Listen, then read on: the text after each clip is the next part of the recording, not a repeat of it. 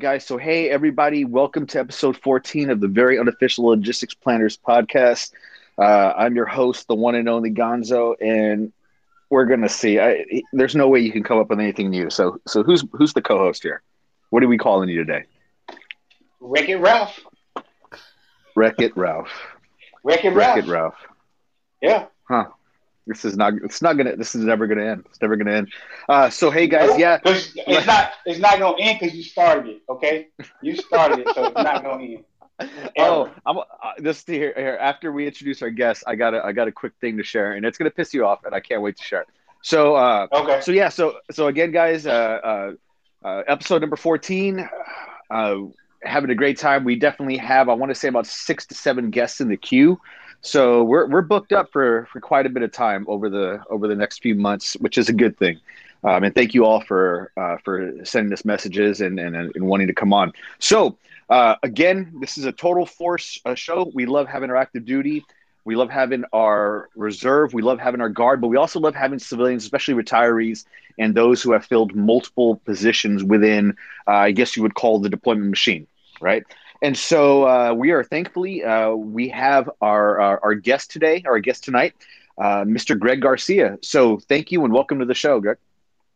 Well, hey, Brace Gonzo, thanks for having me. Um, I don't know how thankful you'll be about having me at the end of this, but let's just go into it with high expectations.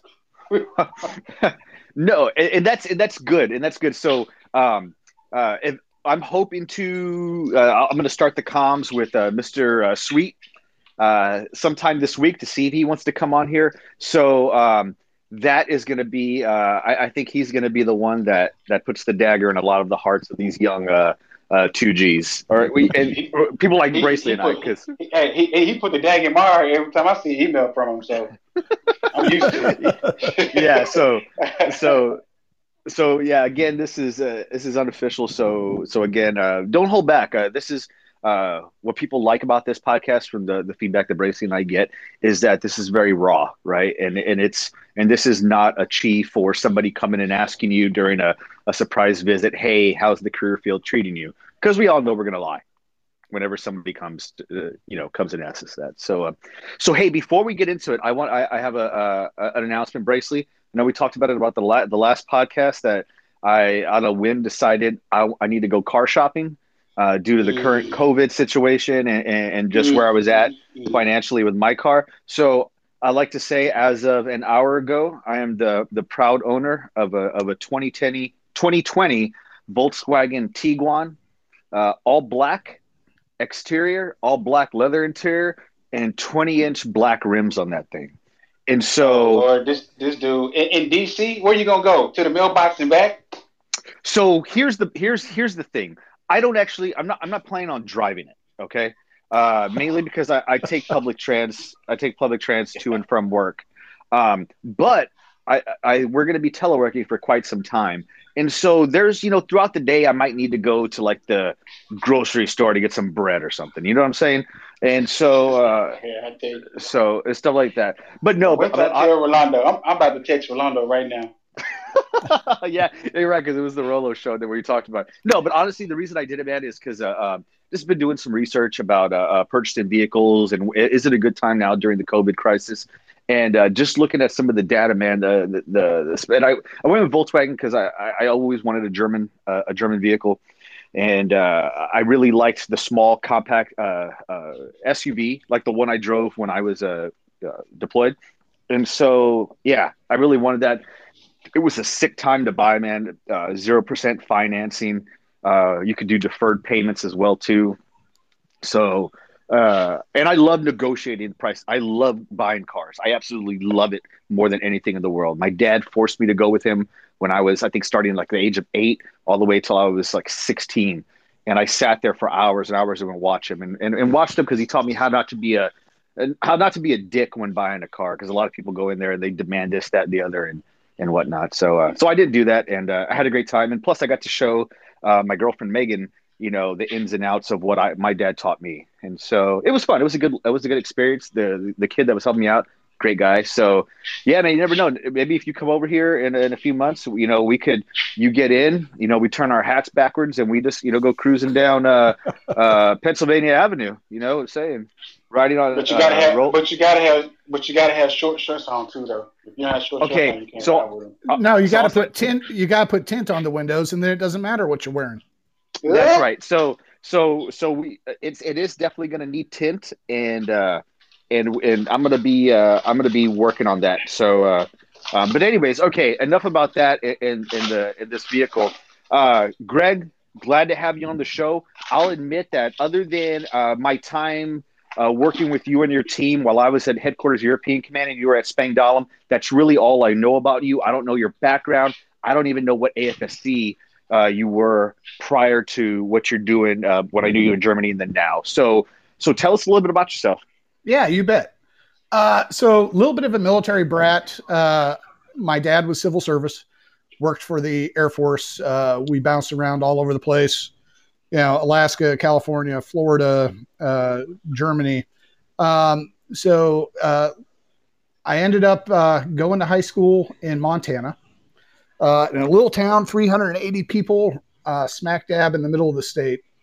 And my only experience with the military up there was I'd see the missile field guys going out, and we used to do some not so nice things to the security police guys. They were security police back then, at the silos, just so we would have some excitement on Friday nights. Dang, that sounds like not fun. So ended up after I graduated high school, went to college and didn't make the best decisions and ended up flunking out pretty directly. You cannot put a ski hill for a guy that likes to ski 15 miles away from campus and expect me to go to class. It's just not going to happen. So one day the dean came up to me and said, "Hey, man, we'll keep taking your money," because I was skating by. I had that nice D average, not so low that they could kick me out, but not so high that I was ever going to do anything. So the dean came up to me and he says, "We'll keep taking your money, but you're not going to get anything out of this." Yeah, you're right, Doc. This maybe isn't for me right now. So left school, ended up working on farms, ranches. Spent a year and a half working at a gold mine before I enlisted. Dang, that's tight. Oh, wow. Okay. Yeah, I have an affinity for heavy equipment and high explosives. So ended up enlisting. Wanted to be a scope dope on AWACS. There was a AWACS slot open. Came in General Electronics. There was a position open, and it went to the dude in the flight that couldn't speak English, nor could he march. He ended up, the TI put him 50 yards behind the formation and just said, "Walk. Just try to walk." That kid subsequently flunked out of VOP school and flunked out of services and got booted. But anyways, wow. I ended up in communications as a cryptographic maintenance guy. Oh wow! That sounds like, dude, that was pretty sweet. And then there was times, those 2:30 a.m. phone calls from the command post where those guys have turned a switch that they're not supposed to play with. And you got to go down there and fix it because that's the circuit, yeah. But anyways, I was on a tactical comm team, loved it. We were going and blowing all the time. I was one of those guys the DAV 81 was kind of invented for. So you've had some other guests that have been on and who have talked about that as well. But I think in my first 4 years, I had I know I had 3 deployments. Oh wow! And then remember, deployments back then were the 90, and then we went to the 120. Okay. But still, and then I was down at the JRTC down at Fort Polk, all kinds of really wonderful places doing exercises and whatnot. And the whole time I wanted to finish my degree. And that was before online was really big. So you could do like Community College of Chicago and some other correspondence programs.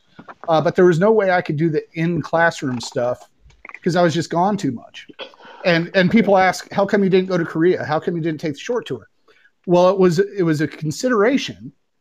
And then I saw 3 dudes that I swear we had just had a going away for back at wonderful Cannon Air Force Base, New Mexico. and I didn't we just have your going away? Yeah, we sure did. Why are you here? They sent me back after a year. I was like, no man, I am not liking those odds. Get me out of here. So I separated from active duty, went into the reserve. And I was still a crypto guy at that point. After about a year in the reserve, they got rid of that career field. I cross-trained. I told them this is not the career field I want to be in. They made me cross-train into it anyways. About 18 months after being in that career field, they said, you know what? This is not where you belong. I went, you know what? I told you that a year and a half ago. So they said, how would you like to be a ground radio maintenance guy? I said, I would like that very much. I get to turn wrenches. I get to work on things. I get to play with toys instead of punching keys on a network. That sounds cool. So did that. And then I was the additional duty guy. Every additional duty was mine, to include UDM. And the LRSDO came up to me at one point and she says, you're a pretty good UDM. I go, well, thank you, ma'am. Appreciate that. She goes, have you ever considered being a log planner? I said, well, no, I've never really considered it, but it sounds pretty cool. I like doing this stuff. To me, there's not only is it mission oriented, there's a moral imperative behind it, making sure your guys are ready to go out the door. Yeah, sure. Let's do it. So, all right, cross train again. And at this point, I'm an air reserve technician in the reserve. And there used to be a day where you did not have to have a senior NCO academy to sit in a senior master sergeant or chief billet. Well, that changed like the week prior to this move. And the person that I was, she was going to move up into the senior position. I was going to go into the master position as a tech, and she didn't have it. So she had to retrograde back to her master position, and that put me kind of out of a job. So I had, because I'm pretty good at doing this, I burned every bridge between me and the communications squadron when I found out I was going to the LRS.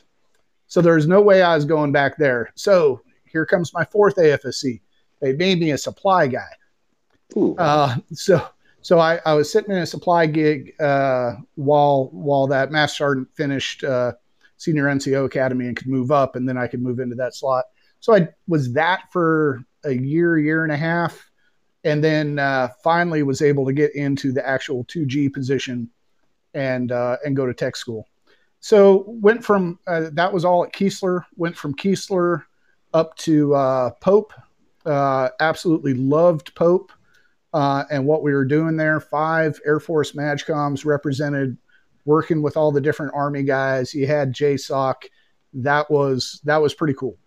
But ended up going. So if you didn't know, on the reserve side, the enlisted positions stop at GS-11 on the civilian side. That's as high as you can go. And I went, you know what? I kind of feel like I'm worth more eventually than a GS-11. I have to get out of this Air Reserve Technician program and get into regular civil service. So I started looking for jobs, put in for the job at Ramstein. Thankfully, I did not get it. Danny Soha got that one. Spang came open, and I won't say I put in for it on a lark, but I was still a little heated from not getting the Ramstein job. So I was like, oh, I'll show these people. Apply. And then I'm getting the phone call. How would you like to come to Spangdahlem? yeah, that sounds cool. So went over as the civilian IDO at Spangdahlem, and on the reserve side, I had a job, a IMA. I changed status between Air Reserve Technician to individual mobilization augmentee. And on the reserve side, I was working down at AFRICOM J34. Oh, nice. And ended up retiring out of the reserve from AFRICOM simply because, as Gonzo, as you know, the COCOMs want, and they wanted more time that I could give them. I can't leave a job at a fighter wing as the IDO to go put in 90 days at minimum at the COCOM. It's not fair to either party. So ended up just calling it quits and pulling the plug from there. So now I am currently at Air Force Reserve Command's Force Generation Center, the FGC. The FGC is a DRU to the commander of Air Force Reserve Command, who's also the chief of the Air Force Reserve. And we are kind of like a super IDRC or AOC light. And I work in the Security Cooperation and Exercise Division, and working on getting reservists plugged into exercises in all the various theaters and how we're going to get them moved in, moved out. Also, I'm on the planning team for Reserve Command's big premier annual exercise called Patriot Warrior. I should be a lot busier right now than I am because that should be executing in August, but that's another one of those events that got taken off the books due to COVID. So how's it working with Tucker? What's that? I said, how is it? Do you work with Tucker? No. Okay. He works. He's the senior down at the Reserve Command that does IG. Yeah, so I don't really have any play with the staff. Okay, gotcha. Except when I am trying to get participation for exercises and events. It's almost like, and I say it's a lot like IDRC because we have a lot of the same functions. We do a lot of planning back there.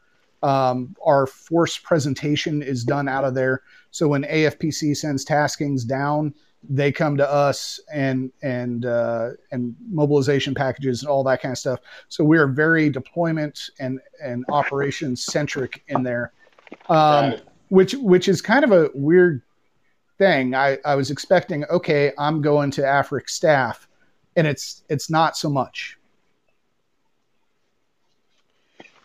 So you have quite a diverse background, and what I'd like to know is, based on your background, right, and everything that you just got done explaining that you've been able to do, in your own words, what does it mean to be a planner when we associate the word planner with our 2G career field? So I think one of the things that we have to look at there is, what does that G behind the 2 mean? You're a logistics generalist, right? Look at how AFSCs look at how AFSCs are built. One is operations, right? 2 is all of your logistics functions primarily. 3 is support. And so I think one of the things that we miss out on is that we are generalists, and therefore and for big L logistics, not just LRS stuff, not just port stuff, but we should know a little bit about CE, a little bit about security forces, all of those things, and not to get in anyone's lane, but to get that funny feeling that what we're being told isn't right, or when we read a document, it causes us to scratch our heads and ask the question. But that's cool, but how do you know what questions to ask, right? Yep. So to me, it goes to things like having, a good understanding of what our capabilities are as a U.S. Air Force. What can we actually do? We got into a discussion one time about why a LRS cannot do line haul out to forward locations in a theater.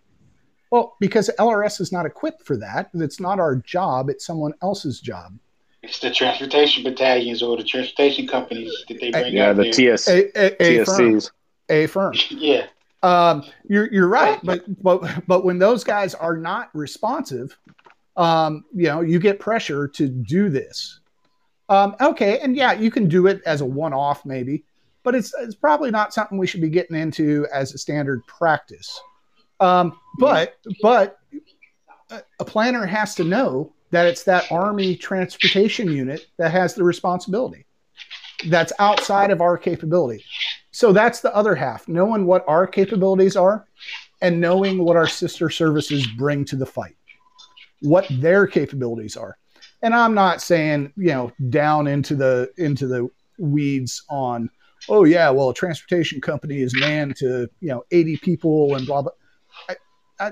Not that, but just know what is our job, what isn't our job, what can we do, what should we not do, but push come to shove, can we do? Those kind of things. So, I think part of it is knowing capabilities. I think another part is knowing what the guidance says, not just ours, but who's read the personnel readiness AFI? Personnel readiness. Unfortunately, I have a couple of times, and I would tell you why. Because I have when when you go back to a law plan shop that you really want to go back to, and you start having those discussions with your IPR personnel members, you're going to have to pull out their AFI and read on personnel readiness, and you're going to learn a couple of things that they don't even know. It's in their own AFI. That is correct. Invariably, that happens. Yeah. And so not just our stuff, but what is it? 10-2501, the chemical warfare CBRN defense AFI. Yeah. Yeah. All right. So it never failed. Every year I was at Schmangdalen, I would get the phone call from emergency management asking me how many bags should we have? We need the UTC count. Yeah, bro, I can give that to you, but if you look in your guidance, we're a medium threat area, which means every authorized position on this base needs a mask and a bag, regardless of what the UTCs are. Yep. Right. And I had that conversation 5 years in a row, because 5 years in a row I was dealing with a different guy. But that's what I'm saying is you got to know some of that other stuff to be able to guide where things should be going. Another thing that I would say is a planner should have some intellectual curiosity. Hey, that looks cool. Let me read up on it. Or, hey, I sat in this meeting, this briefing, whatever, and somebody said this, and I have no idea what it means. Well, go back to the shop when you're sitting on the couch drinking a beer, whatever. Look it up. Do some research, right? While you're drinking a beer. Yeah, absolutely. That is how I have completed every successful term paper I have ever done. Well, Gonzo, you got some advice. Instead of beer, though, Gonzo drinks White Claws. I'm drinking one right now. I know. I don't know what that fascination is. I'm drinking a Pinot Noir though, so that's called an adult beverage. What you drinking? Yeah, I mean, my teenage daughter tries to get the White Claws, but I'm not saying anything there, Gonzo. All right. So, and I think some of the other things that to be a planner, you read some history, stay abreast of the news, what's going on, get a big world view, because I can't watch the news no more. I can't watch CNN. I can't watch Fox News. I can't watch so it anymore. Watch BBC, watch Sky. Believe it or not, Al Jazeera has got some pretty decent coverage. Yeah. RT is fun to watch. Russia Today, I think, but RT is fun to watch just because of how they spin the exact same story as propaganda against the West. But all of those are cool. But take all that in, synthesize what's going on, because at the end of the day, what a 2G needs to do, what an IDO needs to do, more than the 2G than the IDO, because the 2Gs are working at the strategic level, the operational level, and the tactical level, and all kinds of different joint places. Is they have to be able to synchronize what ops wants to do with what the logistics train needs to do, big L logistics train. That is where we get value from the 2Gs. The deployment game, sorry, if I could give every UDM DCAPES access, I don't need log planners doing it. So, okay, you said this. I was waiting on this. I was waiting on this opportunity to insert. So I was having a conversation with somebody today, right? And it was just she asked the question. She was like, "Hey, where do you go pull the transportation data to add it to TIFF?" And I said, "Well, there's a module in DCAPES that used to do." She's like, "What do you mean used to do it?" I said, "Yeah, don't do it no more." I said they stopped doing that back in like 2015 or something like that. Yep. Maybe 2015, 16. So she got mad. And we was going back and forth. I said, "Yeah, man, I called Rolando fussing up a storm, because that's how we were able to massively keep the TIFF updated with information." And not Gonzo, but Rolando was like, "How you can pull it down?" I said, "How?"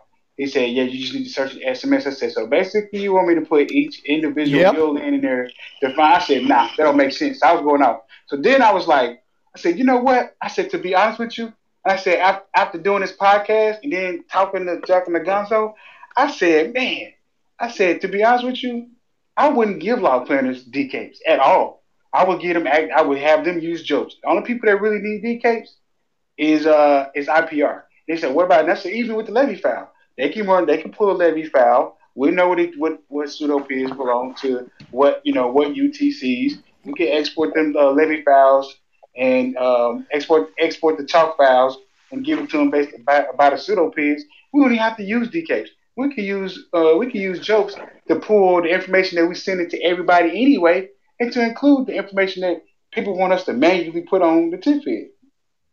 So you said chalk files. Is anybody still doing those? No, they're not, because Gonzo and them haven't fixed it yet. Yeah. Hey, right? man. Right. What the hell?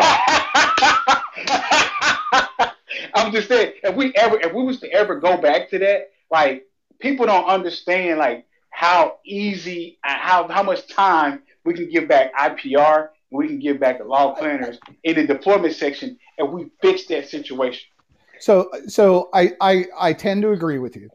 And I might retain DCAPES access purely because when the UDMs have questions, who they going to call? So it'd be nice to have a couple guys in the shop that were high speed on DCAPES. But by and large, and I think even if you look at beyond the rotational, and we're back into World War III large scale movements of forces. I'm not sure what value DCAPES brings to a log plans and integration function. We're going to see what's tasked. We're via JOPES. We're going to have all that we need. Now it comes down to the detail stuff of chalking things. Really, we're doing that. So assigning, by line number to chalks. No, dude, I have never been a fan of that. Hey, Never, UDM, UDMX, you got 50 seats on this plane. Make sure you put the right guys on it. So I'm one of those guys that I, first of all, I hate it when somebody tells me my UDMs suck. Well, then you suck. Yep. Because you're the guy supposed to train them.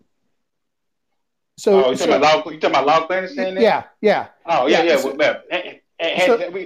That's the. I mean, everything you saying, I'm over here clapping silently with that phrase, because I say the same thing. It's like, if the UDM suck, this is why UDM suck, because what you do is UDM training. I don't feel like doing it, so I'm gonna give it to the newest airman, or the lowest ranking airman. Say, hey, you're now giving UDM training while they're currently in upgrade training and don't even know what they're talking about. Yeah. So, if you want to know my stance on UDM training, talk to Michelle Looney, talk to Taryn Meekum, talk to Captain Brune, talk to Major Gibson. Those were all guys that I had in my office, and we developed a 4-day local UDM training course with a pre-test, a post-test, hands-on. Yeah, I remember those days. Go, no go. Hey, Spangdahlem was still using that up until about 8 months ago. I don't know what the new guy's doing. I remember them days. I remember, because the pre-test would tell you, what, how if you need to curve the class or not, if you need to just touch on some stuff, and then you talk about it. Okay, now, ladies and gentlemen, we're finna go into the practical part of being a UDM. Let's have these discussions. Let's do this, and then let's end it on a closeout test, and everybody walks out with a whole heap of knowledge. Yeah. Yes. But those guys weren't real happy with me, because here I am using the senior most people in my office to steer that curriculum. Mm-hmm. Right. So I'll go. So I remember. And by the way, was that another White Claw that I heard snap open? It was. It probably was. Yeah. And okay. there might be another one after that. We're not sure yet. So here's what I'll add on. Right. I believe. Chanel Thacker. Mm-hmm. Chanel and I really good friends, and I want to say she went to Spangdahlem prior to me going to UCOM. Maybe it was the other way around. Either way, back in the days of when we had, I think they used to be called COPS. They weren't SharePoints. I think they were called COPS on the Nipper. Yeah, I would go out. Common operating pictures. No, community of practice. Oh, yeah. Yes. Yep. So I would go out, and I got in the habit of going to other wing IDRC COPS and taking a look at their UDM training. I remember going to the Spangdahlem one, and you guys had all of your stuff uploaded and taking that down. Specifically, I remember taking the slides, but also you guys had, like you said, the 4 days, 3 days, whatever it was back then, schedule broken out by each block and how much should be taught, how long that block should be, who should be teaching and all that. So I remember, I definitely remember doing that. And then for the second piece, and Mr. Garcia, I don't know if you know, I'm sorry, Greg, I don't know how much you know about this, and Bracey, you probably do. So for those of you who are not aware of how we got to the point where we're at when it comes to UDM training, we can trace this back to a decision that was made, I want to say 2013. I'm going to stick with that date. It was in 2013 when the decision from Air Force leadership at the time was made to professionalize the UDM program, or the UDM job, right? And so there was a few different COAs that were submitted back then through the A4, and one of the COAs, which some people still mention we should do, was making log planners UDMs, right? Unfortunately, we knew at the time manning there wasn't enough log planners, right? We would have had to have grown exponentially in a short amount of time. So what was agreed upon and signed was that is what drove the creation of the current CBTs that we have our UDMs taking, right? Now, looking back, we can all say, in hindsight, CBTs are cool. It gave everybody the access to that information very quickly. But in my opinion, what it's done since then is taken the onus of building and performing a quality UDM training program away from the 2Gs, right? Which, hey, at the end of the day, it ain't the responsibility of the 2Gs, responsibility of the IDO, right? But Yeah, it's but we all we know know who how that does it. works. Yeah. Gotcha, gotcha. Finish this statement because I got a question to ask Yeah, Greg on this. Keep yeah. going. And that's one of the reasons why we've partnered up with you know, so that's the reason why we're currently working with an entity within our career field to go back and say, okay, back in 2013, the decision that was made was the best decision at the time, but has it had the effects that we needed it to have? And is that good at practice in 2020 and beyond? So we're looking at bringing back, a fully, just like you had, Mr. Garcia, and then put it on steroids, a full training program for UDMs that is going to put the responsibility, or I'm sorry, that is going to give our log planners a chance to be successful when it comes to training, both training UDMs, but also being taught how to train. Right? If somebody just hands me a book and says, teach somebody this, if I'm not the type of person or I haven't been taught in how to reach different people and their learning styles, it's going to be a struggle. So we're working towards that. It's still very developmental in the talks. So, anyways, sorry. Yeah. Go ahead, Brace. No, that's, let me jump in real quick, Brace. That's interesting that you say, teach the instructors how to teach, because that was always one of my complaints. And I partnered with the AATC field training detachment there that was, taught all the maintenance courses, because they would get their basic instructor course, not the 6-week one, but the 2-week one. And there was a couple of occasions, I think I was able to get 5 of the guys through that course, because that is one of my fundamental complaints. We spend a lot of time in the 2G career field training, but nobody has really taught us how to train. And so, the OJT training course, whatever it is called nowadays, does not give you the skills to teach an audience. So that's good news. I'm glad to hear it. Sorry, Brace, didn't mean to jump in. No, you good. No. This is what the conversation is about. So, all right. Gonzo made a statement that the UDM program is not a log planner's responsibility; it's the IDO's responsibility. So this is something that over time, I love my IDOs. So any IDOs listening to this, I'm not trying to be negative or Debbie Downers, but the issues right now that I have with IDOs is, so when I first came in, IDOs were, I call them, to me they were IDOs. They didn't have their hands in every single nook and cranny process. They were focused on that one thing, ensuring that the base can deploy. They own that. They own that process. They own that objective, and they were able to facilitate and lead. Now, what I've seen over time has happened is IDOs are now coming in and operating as superintendents of the work center, and then at the same time thinking that the entire log plans office works for them. That's why we have plans and integrations. That's why we have the IDRC. So at this juncture, to me, I think the position of the IDO has been diluted, not by the IDOs, but by other powers that be, to where the IDO is more of literally a superintendent, or just a manager.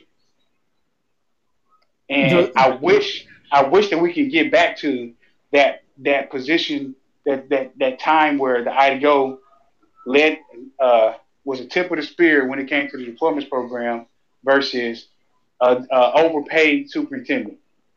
Yeah, those are interesting points, and in some cases, I will not disagree with you at all.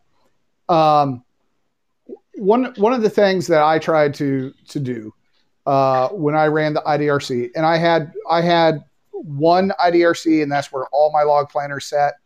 My plans and programs section was in there too, and while I didn't necessarily like that, I tried to kind of model the shop, and it did not work well. I'll be honest, it didn't. But I tried to make it with plans and programs worried about future ops. Hey, You worry about long range planning, the WRM, the stuff that is going to be used in the future. If we've got can we get you back to the win? Yeah, show me the money. So all go ahead and start doing the planning for ops that we know are coming a year out, and then as we come in, we're going to transition it over to the current ops section, and they're going to execute what you planned. My problem, and the reason it didn't work, is because you've got deployments. You've got schools, you've got, leave, you've got this, that, and every other little thing that got in the way. So everybody ended up having to cover down on everybody else. And in that sense, it's kind of cool because it's kind of that small team mentality. I got to think it's something like what a team would use, or a SEAL team, where everybody is cross-checking on everybody else's, and everybody is dual qualified to do something else. But it didn't meet my vision just because the ops tempo never allowed us to get there. But going back to the superintendent comment. So one of the things that I did, and this is me because I know my personality. When I got to Spangdahlem, I did not get a Logmod account. I did not get a Jopes account. I did not get a DCapes account. Why? Because I'm going to do the crap. And then I'm going to have 13 people sitting out there on the IDRC floor, not learning their jobs, not having a chance to experience anything, because I'll do it all myself. So I intentionally did not do that. And I tried to set up the IDRC very much the same way a squadron is set up. Okay, I was the, quote, air quotes here, commander. And then I always had the Spangdahlem was very good about making sure I always had 2 officers in the IDRC. So the senior guy, who was usually a senior first lieutenant or a captain, that guy functioned as the ops officer, director of operations. And his focus as a learning tool for him was to make sure he's tracking on everything out there that is going on. And then the superintendent was just like a squadron superintendent. Dude, you are about the care and feeding of the airmen, the training of the airmen, the discipline of the airmen, all that kind of stuff. I will deal with wing and higher. All right. The captain or lieutenant can deal with group and lower. And then superintendent, you got all the E issues. I want to stay out of that. Now, if we need to have a talk, or if I am seeing something with the airmen, we need to have that conversation. Otherwise, that's your gig. But that's me. And one of the crap things about the IDO position is it is so personality based. Yeah. There is no rule book that says what an IDO will do, other than there's a reference in a munitions manual and 10403. Other than that, where does it say what an IDO does? That's true. So you talked about the readiness report, and AFI says the IDO will train. The IDO will train on art. Okay. All right. Yep. You got me on that. Hey, but the only reason I made that statement is because when was the last time or ever have you seen the IDO train on art? Never. And quite honestly, what is a difficult switch for me is, 10403. I haven't read the new release fully, but 10403. Gonzo made me sit at his house doing turnover and read the whole thing and made me drink a White Claw in our underwear. You're some kind of sadist, man. But it used to say that the IDO chaired the DPWG, right? Yeah. So what I had a hard time getting through my airmen was that, look, if I am the chair, I am not building the slides. I'm not coming up with the topics. That's you guys. You guys tell me what the issues are because you're closest to them. Now, yes. but 10-403 got it laid out for you anyway. Yeah, but you tell me. Hey, we've got this crazy man up at the ED doc that's not giving us airlift when we need it. Tell me if that's an issue, and then I'll work that up through the MAGCOM. That wasn't a dig at Gonzo at all, because oh man, no, that dude got us everything we could have asked for. It's just sometimes it ain't there to give. Right. Yep. So you talked about when it comes to the IDO, there's probably no right way and there's no one way to be an IDO, nor is there there's not a checklist associated with it, right? But that's also the case for the log planner. So when you mentioned a little bit prior to the podcast, personality types that make up a good log planner, or that a log planner should have. What are those? Right. So it's for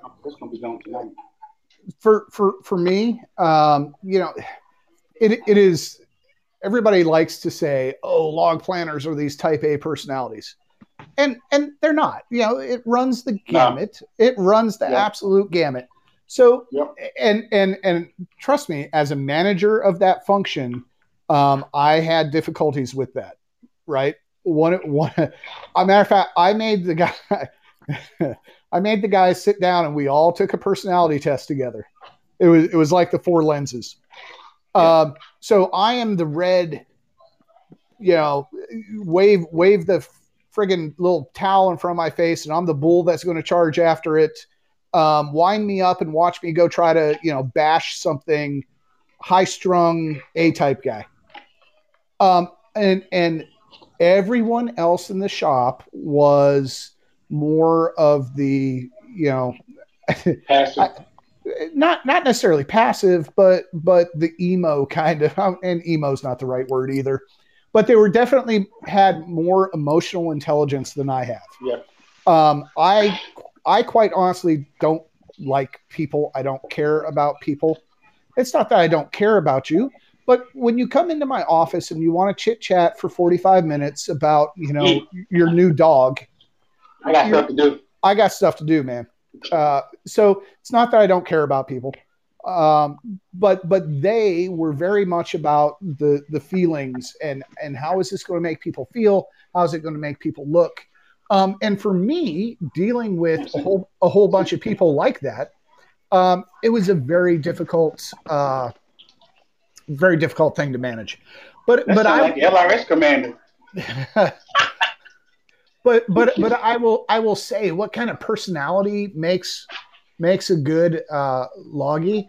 I think there's a lot of good personalities that will make a good loggy, but I think one of the things is you got to have confidence. Bordering on being cocky. Oh, he hit it. There you go. Because let's get to it. Because if we are going to be that interface between ops and the logistics side of the force, and making sure that we can translate requirements, making sure that we can look at the big picture scheme, we got to know our stuff, right? So that all goes back to the stuff I was talking about earlier. Is all right. Look, so sometimes I think we pay lip service to this idea that we are professionals. And that may be a charged statement to make, but I will say that a professional constantly is reading, is constantly researching, is constantly finding out, how things work. Find me a lawyer that's not looking up or having his people look up case law, about various things, and I'll show you a lawyer that's no good. You give me a doctor that's not doing research. Well, he's not the guy I want to go see. So it all goes back to getting the experience, taking the guys out on field trips, giving them the opportunity to go do new things, dragging them to meetings with you so that they can hear senior leader perspective. Because at the end of the day, you got to start thinking about, what do the O6s need from me? What is the information that they need? Right? So you got to know all that stuff. And then once you know all that stuff, then you can stand up in those meetings and say, no, that's wrong. Or probably, that's what I would say. Probably the right thing to say is, hey, respectfully, I think we should probably look at this, taking this different tact. That's why I'm still where I am. But anyways, but you're right in that. You're right in what you say, that we need to be able, or that we should be able to produce as log planners, right? In that delivery. And this is, and I've talked about it before on the podcast, and I've talked about it with Bracely and Chief. As I agree with that 100%. What I don't like currently, or what's bothering me currently about the career field, I don't know if we're moving in the direction to give somebody that opportunity. And when I say give somebody, give everybody, regardless of where you're at, the opportunity to learn that, experience that, and build that self-confidence. It's dependent right now on jobs. It's dependent on personality. It's depending on an assignment. And there's no way that we as a log plans career field, in my opinion only, that we can guarantee that we'll give somebody or give somebody an opportunity to get that. And that's tough. That's tough. It absolutely is. And I don't think you can guarantee it. All I think you can do is start planting the seed that those are the kind of things that we need. And it's, none of this comes quick. Why are we even asking about what does a planner need to do? What kind of skills do they need? Those didn't atrophy overnight. It took 20 years. So it may take 20 years to grow them back. Yeah. And it's a little disappointing. It's a little sad. And we all wish we could make that a faster transition. But a lot of it is not just in our house. It's not just with, the loggies. It's not just with the IDOs. It's not just with the LROs and LRS squadron commanders. It is convincing and changing the culture across the Air Force so that those O6s that wind up in group and wing commander billets and the occasional GO wing commander billet, they actually have seen us perform in the past and know what we can do.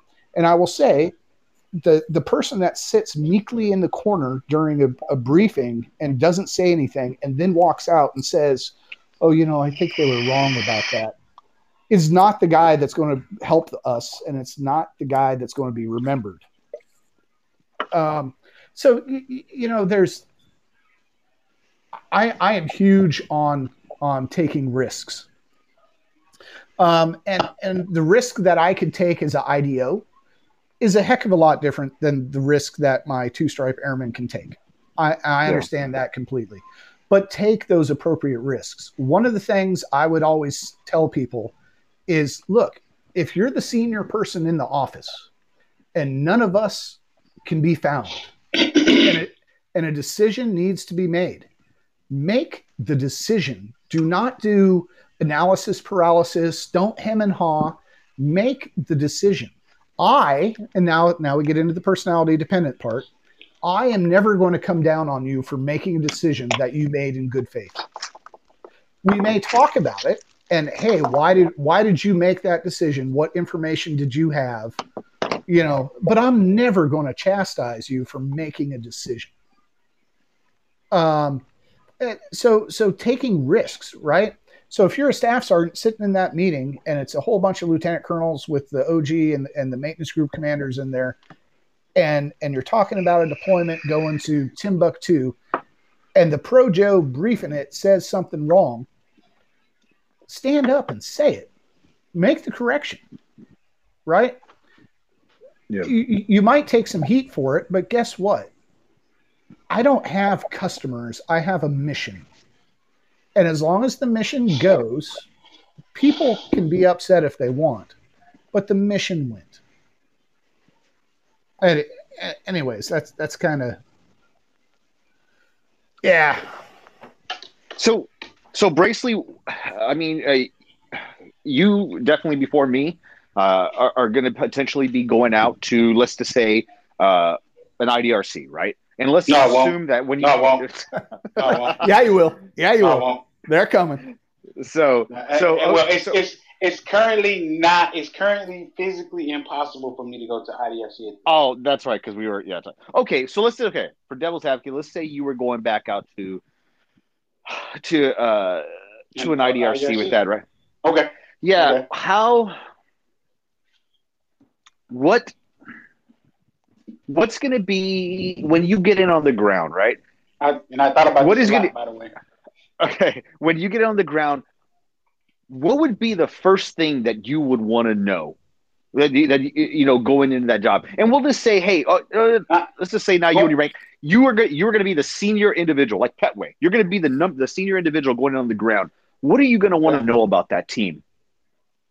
Okay, so first things first is as much as I hate to go this route, I will have to go this route. I'm gonna sit down with the LRS commander, the MSG commander. I'm gonna schedule sit downs with the LRS commander, the MSG commander, and the wing commander to discuss what their visions are when it comes to the wings deployment operations.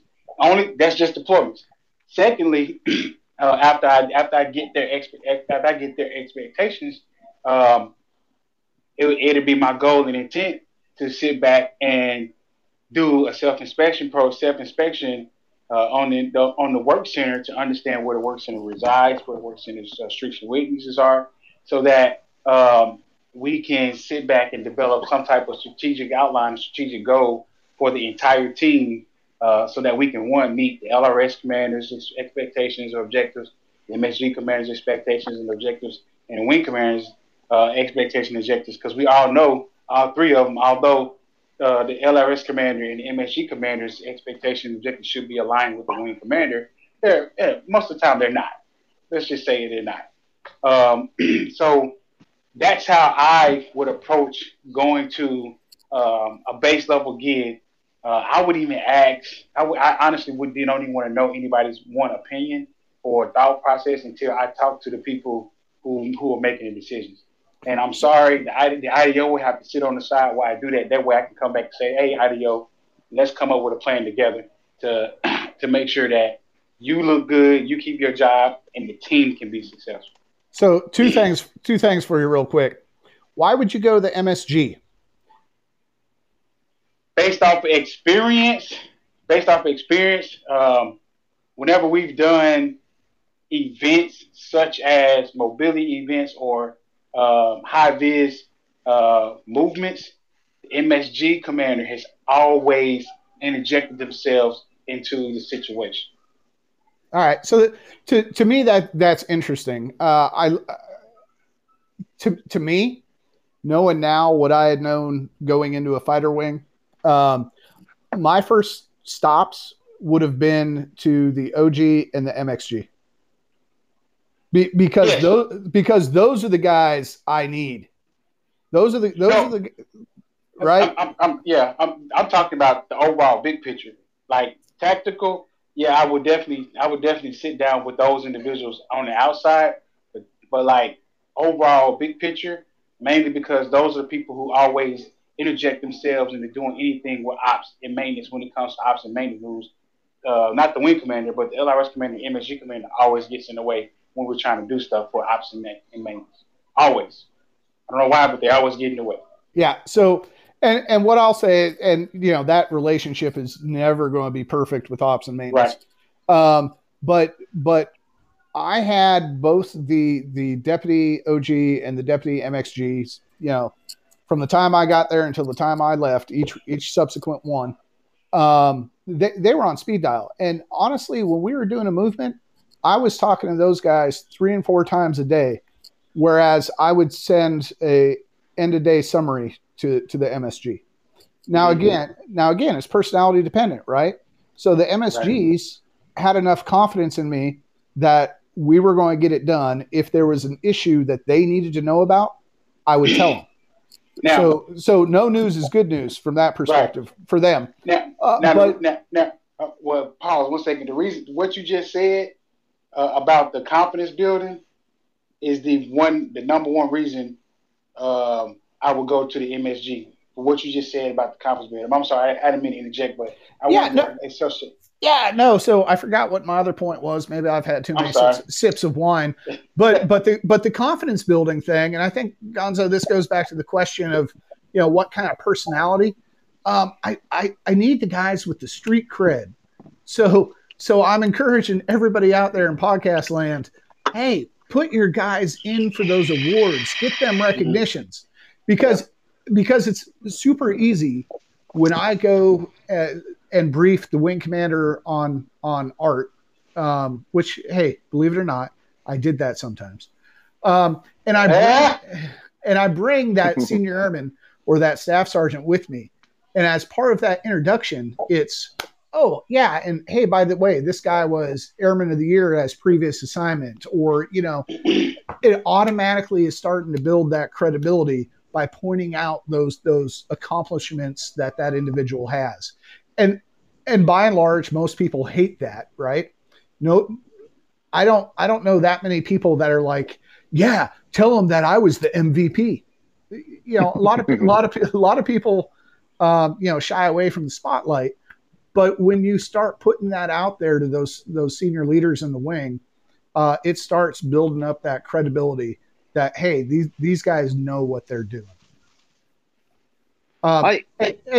Team awards. Sorry, team awards. Team awards to me are way more important from my perspective than the individual awards, because you can always have that high performing individual, but if he didn't help drag the team along, they're not much good to me. And that's coming from a guy who's won Air Force Civilian Log Planner of the Year, and has won MAGCOM awards, and has won wing awards.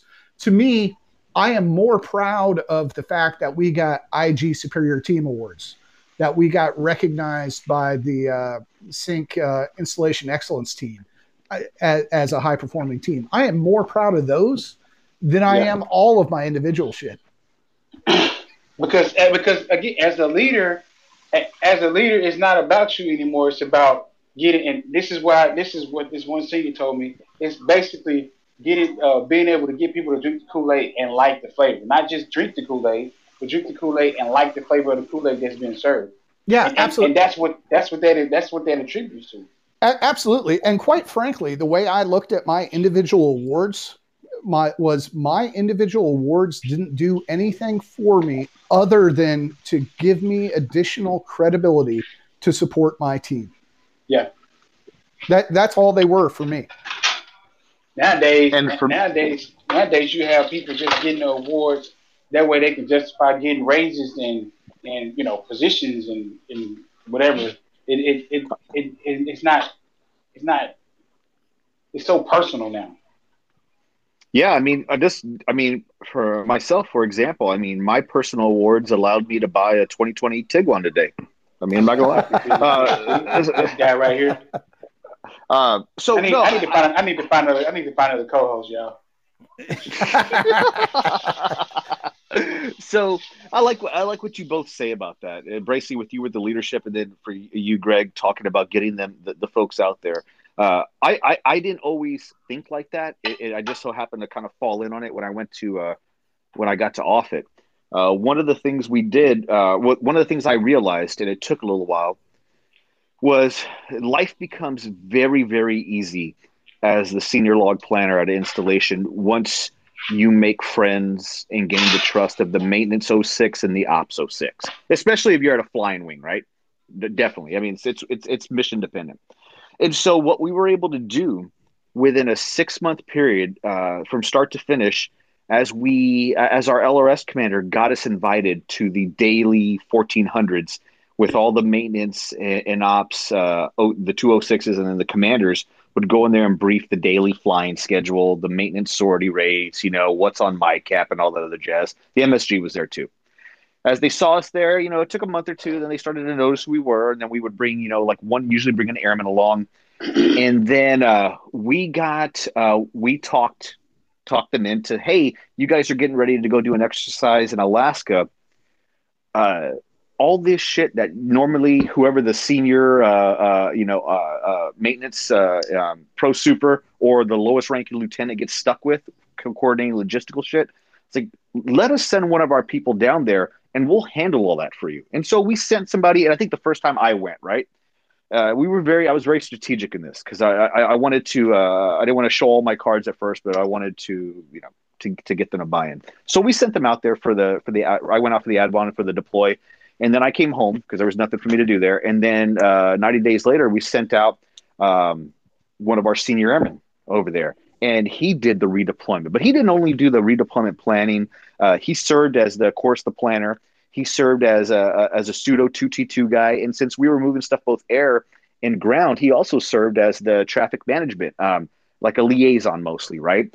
And so by just doing that, it showed those guys like, oh my God, we don't know who the log planners are. They could probably give two shits less, but it took the work that they typically assign to one of their maintenance or ops guys and let them do what it is they get paid to do, fly and fix jets, right? And at the end of the 6 months, just because we were lucky enough to have the opportunity and we took advantage of it, we had those guys coming to us during those afternoon meetings and saying, hey, we're getting ready to go out here. I know this is not an exercise, but we want to take your guys with us. Oh, and by the way, every single trip that we had guys go on for a site survey, for an advon, for a deploy and the redeploy, the LRS and the MSG didn't spend a fucking dime. The ops guys paid for every single one of them. And it was like you said, Greg, it was that name recognition. And we would get our folks who would get coined or get, accomplishments and letters and whatnot from the maintenance and op guys that they can now throw in their log plans portfolio. And when it came time for awards, when it came time for BTC, when it came time for decorations, when you put a senior airman from our shop against a senior airman from the other log R communities, I guarantee there wasn't too many of them, if not any, other than us, who were showing these awards and these achievements from a maintenance and ops, side of the house as well. So it does pay dividends. And like you talked about, Bracely, putting those airmen out there by themselves on the road and having them manage that. Oh, and by the way, working it out to where that airman reported directly to the OPSO or the Projo for that trip, bro. It was insane. It gave them so much confidence. And then we do it for them. Then they start ranking up as NCOs. They do it for their airmen, and then it's just that it's that vicious cycle. It's a good cycle. And everything you're saying, man, I've experienced it. I've seen other people experience it, and all of a sudden, we kind of stopped empowering our airmen until they became staff sergeants. Yeah. We kind of stopped doing that. So one of the things that, and all of the former USAFE chiefs will know this is true. I was sending an experienced loggy out on every TDY that the flying squadron went on. And, some of them, sometimes it was 2 weeks, sometimes 3, sometimes 6. And if I had a new guy, they went out with them. And you're right, Gonzo. OG paid for it all. Wonderful win. Yeah. But the getting them out there was great. But I have turned senior airmen loose in Norway, in all over UCOM, as the sole log planner, and it's their sole charge is handle it. It's you. This is your mission. Handle it. But I think it goes back to this other thing, and I haven't done any research on it or anything like that, but it's this new generation that's very dependent on technology to communicate, vice the face-to-face.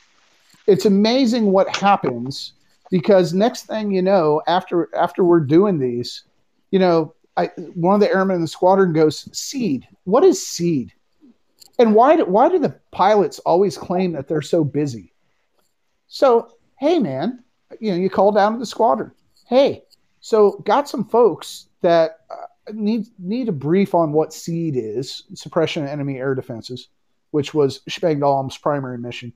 Um, and and is there a way we can spend a day in the life of a pilot? Yeah. Hmm. How many people do you want to send down? And Um, it's funny you just said it's funny what you just said because most people don't even know what that means, and they see that acronym every time they look at a WRM planning document. Absolutely. I had no clue what it was. Never heard of it before.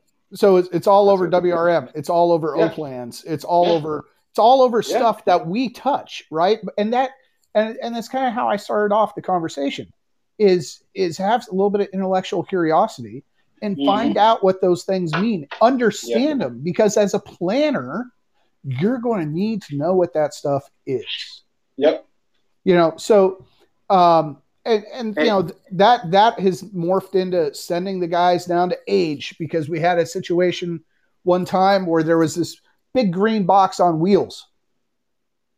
Okay, so what is it, guys? Is it air conditioning unit? Is it a dash 60? Is it a hydraulic mule?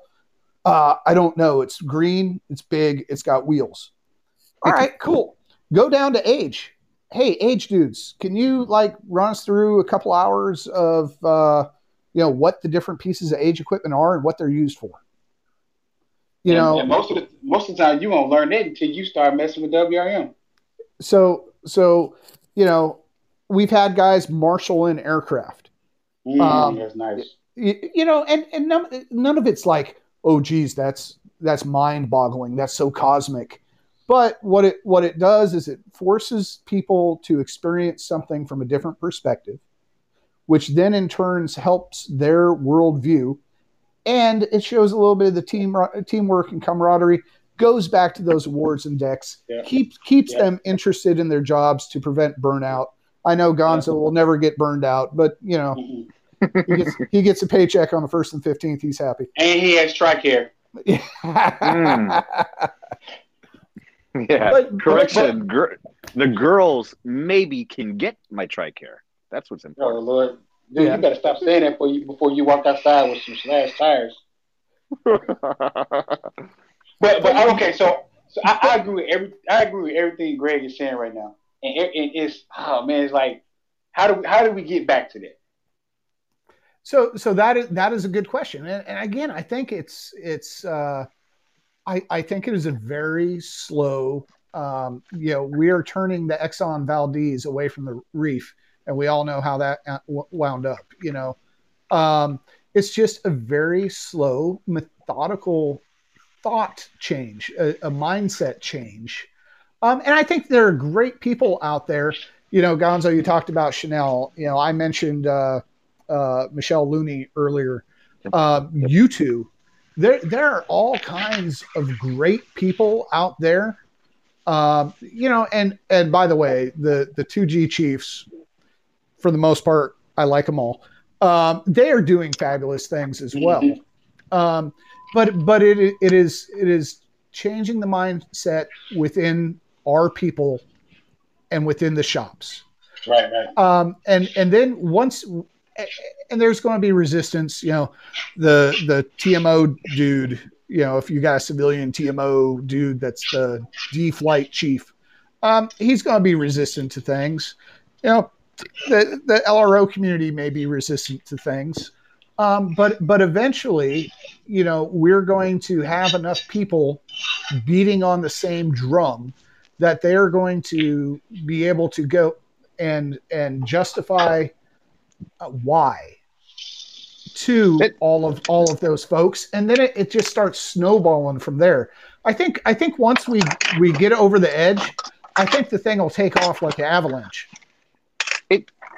It will, and Bracy, this is something that I've thought about, and it's just due to my background that I think about a lot when I'm doing stuff or trying to come up with wacky ass ideas for the career field, right? As the fan. But for me, the way I view this, And so I mentioned before in some of the podcasts, I have an agenda. I 100% have an agenda, and my agenda it revolves around. I want nothing more than to make the most lethal log planner that we can, and I want nothing more than to give them all the tools that they need to do that. And at the end of the day, I want to make it to where we're going to get every single damn ounce of work, of innovation, of leadership out of every single log planner. That is my end goal, right? Because this is a business at the end of the day. Business. But we as a family cannot expect them to do that if we don't put them in the best position to succeed. And that starts as and what I mean by that is that starts with something as simple as UDM training and teaching them how to train, right? All the way up to ensuring that they have access to the information and knowledge that they need and the data, to fixing their IT systems to where I don't care about sending chalk files. I don't care about high to low transfers. I don't care about having access to this shit. That's irrelevant in 2020. I shouldn't have to transfer anything. Make it happen and let me worry about something else. If we I believe, and I truly believe this in my heart, that if we start with giving log planners back their time, if we can give them back their time at the wing, that is the first step, in my opinion, in winning over the career field. And then, and we talked about those small wins, Bracely, we give them back their time. We give them UDM training. We give them, this AFI training. We send them to this. We provide them with this. And then you build on supervisors at the wings, sending people on their TDYs with maintenance and ops. And then once you do that, I think we can finally get in a position to be successful. What I don't think, and this, I have no data to back this up, this is strictly opinion. What I don't think is that in 2020, we can sit back E1 to E8 and look at our Chiefs and say, fix it. No, because it ain't the Chiefs' job to fix it. No, you're right. You're absolutely right. But you talk about giving back time. Riddle me this. Why hasn't the Air Force come out with standard art training? Why is each wing and look, art training, I've seen it literally go from 20 minutes to 4 hours, and the 4 hours, God, I could have read the whole AFI front and back, upside down and forward in 4 hours. But that seems like such a simple fix. There is not that much local variance to how that is done. But the thing, it's just the same reason why it's the same reason why we got OCPs, and when we get OCPs, the first thing people say is, "Well, we got to make sure it says Air Force." That same mentality drills down to each base and say, well, "We got to make sure it's the Lincoln Heaps way, or it's the this way," instead of saying, "Hey, what is the Air Force way? What information does the execution planners need in order to make the most accurate decision?" So I disagree with you on that, because if that were the case, we would not have all these stinking JKO and ADLS CBT modules out there where the Air Force has developed standardized training so that it is the same across the board. But you talk about giving people back time. How many times has a new IDO or a new superintendent come in and said, "I don't like these training slides, fix them"? And then what they do? They go copy and paste the training slides from their previous base and say, "We're gonna use these," and then gonna say, "Oh, I upgraded the training at my base, and it affected this much." No, it didn't. You just made it worse. Yeah, right. or you give it to a airman, that should be focusing on learning their job, and say, "Build me slides." Mm-hmm. Well, all right. So there may be some tangential value to that, but they don't even know anything about PowerPoint. Exactly. But is that what we should be focused on as planners, or should we be focused on, here's WIMP 1 through 5. Here are the O plans for a theater. Here is how we fit in those. Here is going to be our lines of communication, our scheme of maneuver. Those are where we make money.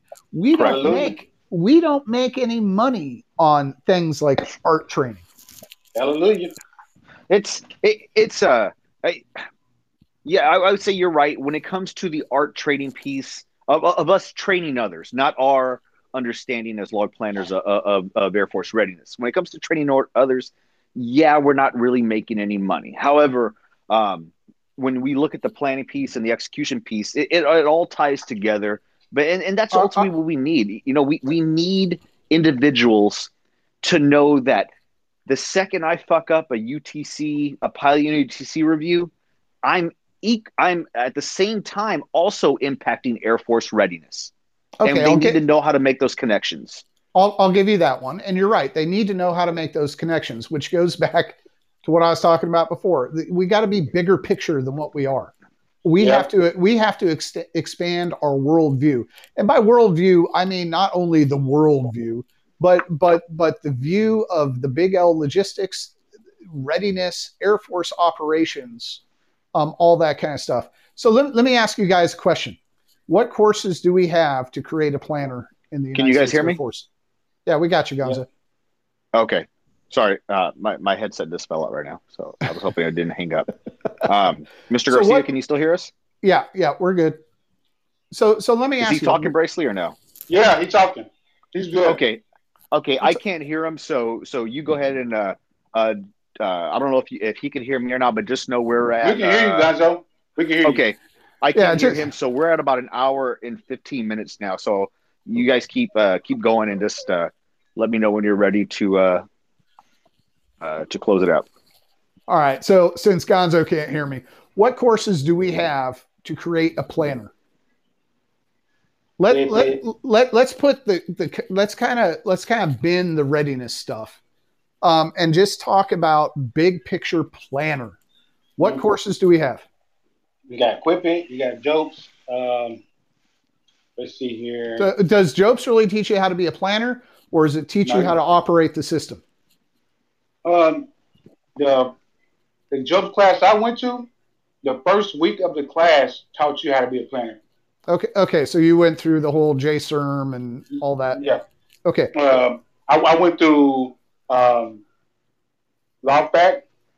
LogFact teaches you how to be a planner because a lot of the things that you said in regards to being able to break down a 1.5, they teach you that in LogFact so you can understand why your source documents look the way they look as far as planning wise. Equipment teaches you how to be a planner. I guess LogMod, but LogMod is an execution tool. It could be used as a planning tool if we use it right. DCAPES, kind of, sort of. Right. Maybe you could get lucky and go to the Air Operations Planning course, which is kind of a companion of QUIPIC. Yeah, but now they put rank restrictions on that. True. Now, what is the capacity to get people to these courses? It's finite, right? It's very difficult. So how do we then come up with? Is there something that we can structure, some sort of JKO ADLS platform that teaches people actually how to plan? And project management springs to mind, but project management is not necessarily planning in the military sense. There is some value to it, but it is not the military planning methodology in my opinion. So how do we get these guys exposed to the idea of being, I am more than a deployments guy. Yeah. I am more than a readiness guy. Yes. I am a planner. Yes. How do we get them there? And so to me, that's an interesting question because I don't have a good answer for it, and I don't think anybody else really does either. But so we've started sending maintenance officers to the to be what is it? Warfare Center, Air Warfare Center patch wearers. I'm a graduate. I've got that PhD in tactical applications of air power. Is there something that we could do to develop that for planners, and not just the 2Gs, but LROs as well, and not even them, but each functional community has planners. There's almost every squadron in the world has some office symbol with an X behind it, right? Is there something that we can teach the Air Force community? Because us beating the drum on plans stuff, right and doggone well, most people cannot spell TIPFID correctly in the United States Air Force. Some people spell DCAPs with a D-E. Right? So we are a good foundation for that. That is one of our core, it should be one of our core strengths, is understanding planning.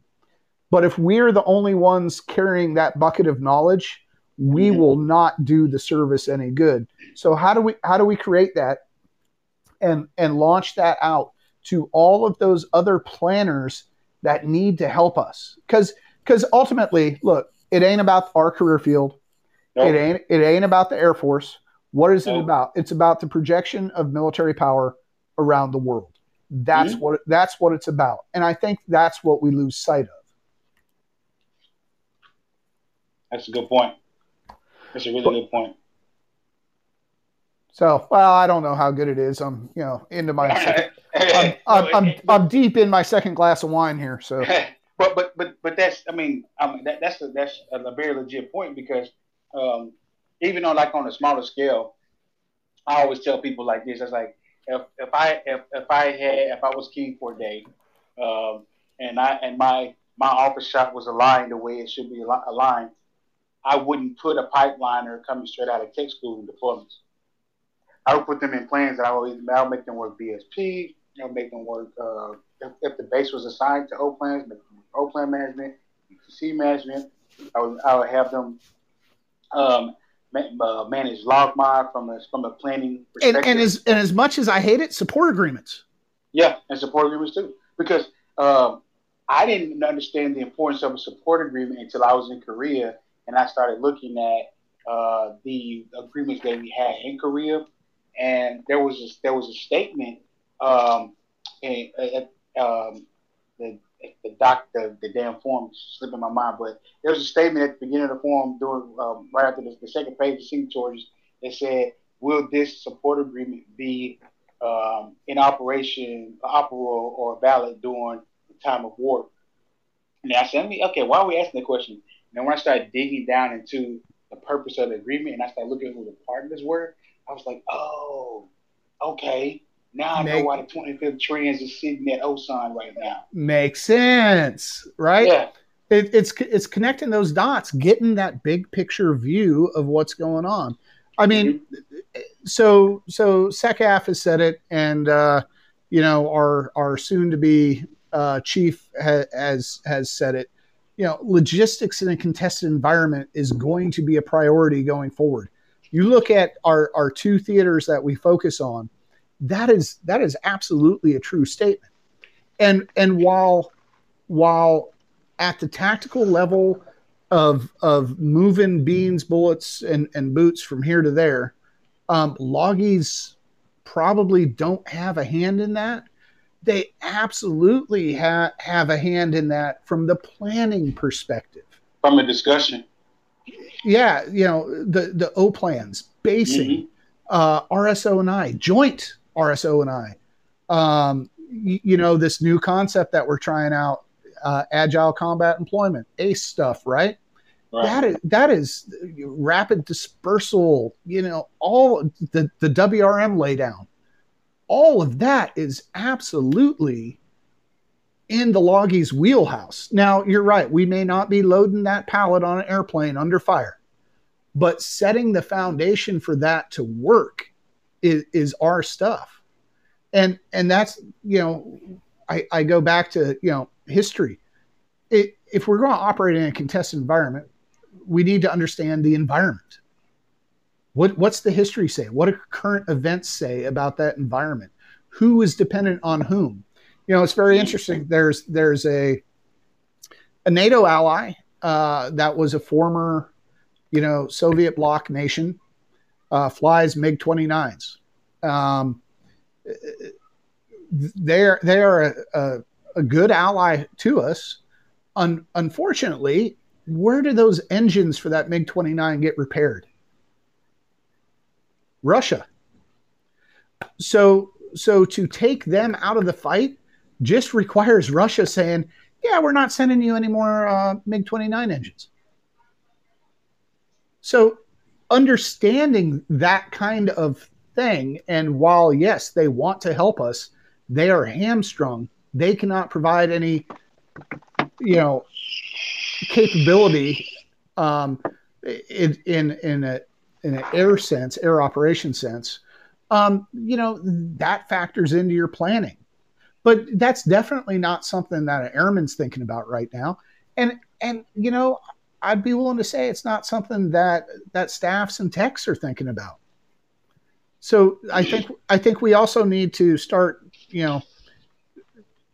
turning the needle a little bit to focus on some of those kind of things that absolutely become considerations when you're developing plans. Yeah. That makes total sense. Yeah. So, hey, man, I will do this all night. I'm trying to figure out where Gonzo at. Is he still there? Yeah, I'm still here, but I can't hear Mr. Garcia, man. But it's all right. Yeah, I mean, I got half a bottle of wine left, so I mean, I'm good. I'm good for a couple more hours. I got some homework to do because Gonzo suckered me or tricked me into starting my master's program while I was out here. Well, that's a good thing. No, that's not true. That's the next evolution of Bracely's career. He's going to be have his grad degree. How long are you doing that, Bracely? Is it a 2-year program? How long it take me to finish 10 classes? Yeah. Well, don't use the. So what's your goal? I mean, are you knocking out 2 a semester, and are you going to be going all 3 semesters? Yeah. So basically, the way my stuff is kind of lined up now, I should be able to take 3 classes a fiscal year. Okay. Yeah, man, don't forget that freaking applying for those the federal grants, man. I wouldn't have been able to knock out as many classes either for my undergrad. So master's degrees, you typically don't get federal dollars. So oh, really? I'm applying for left hand scholarship and a couple other scholarships to help me sustain the out of pocket expenses that I have for my master's program. Oh, nice, good stuff, man. Well, good luck with that. I've told myself that I'm going to be starting in fall, January, basically of 2021. By then, I'll have picked out my whatever grad program I want to go into, and I'll definitely be starting myself too, man. I'll probably I don't know. I mean, I guess I'll probably be studying in my new Tiguan. So, but other than I'm ready to. As a matter of fact, I'm going to go out there. I'm going to go sleep out there tonight, man. Because, well, frankly, the people in this house, they annoy me. But yeah, man. Hey, the people. Yeah, well, it's only one girl. It's my girlfriend and our 2 dogs. Oh, speaking of the 2 dogs, the puppy's doing very well. Just for people who care, puppy's doing very well. I think he's put on about 1.5 pounds in 2 weeks. He's eating a lot, shits a lot, takes grown man shits. I don't know why. It's too much. But him and the other dog are getting along for the most part pretty well. The only issue we're having with him, he bites so much, dude. He bites so much. I don't like it. But yeah, man. Hey, so we've been going for an hour and a half. Are we ready to wrap this up? And if the answer is yes, Bracely, I can't hear Mr. Garcia. I'm sorry, Greg.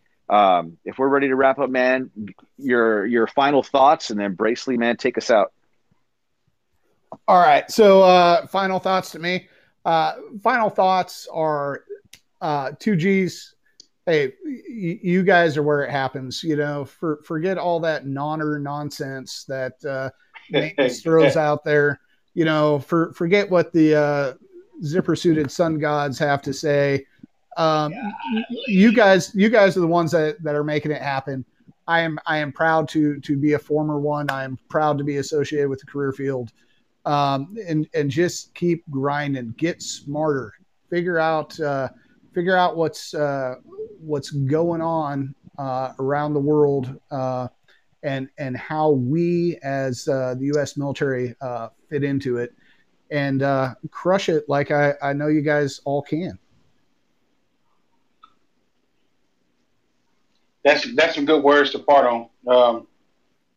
This is probably, I ain't gonna say it because we say this every time we have an episode. It's probably been the best episode, but literally, I don't know if it's because I feel like, so I've never met Greg in my entire life, but because of his post on the Loud Plans page, so and so, I feel like I know this guy, and then this conversation tonight has cemented the fact that if I ever saw Greg anywhere, the first drink, maybe the last 7 drinks will probably be on me. Oh, careful! That's a big hole you're getting into.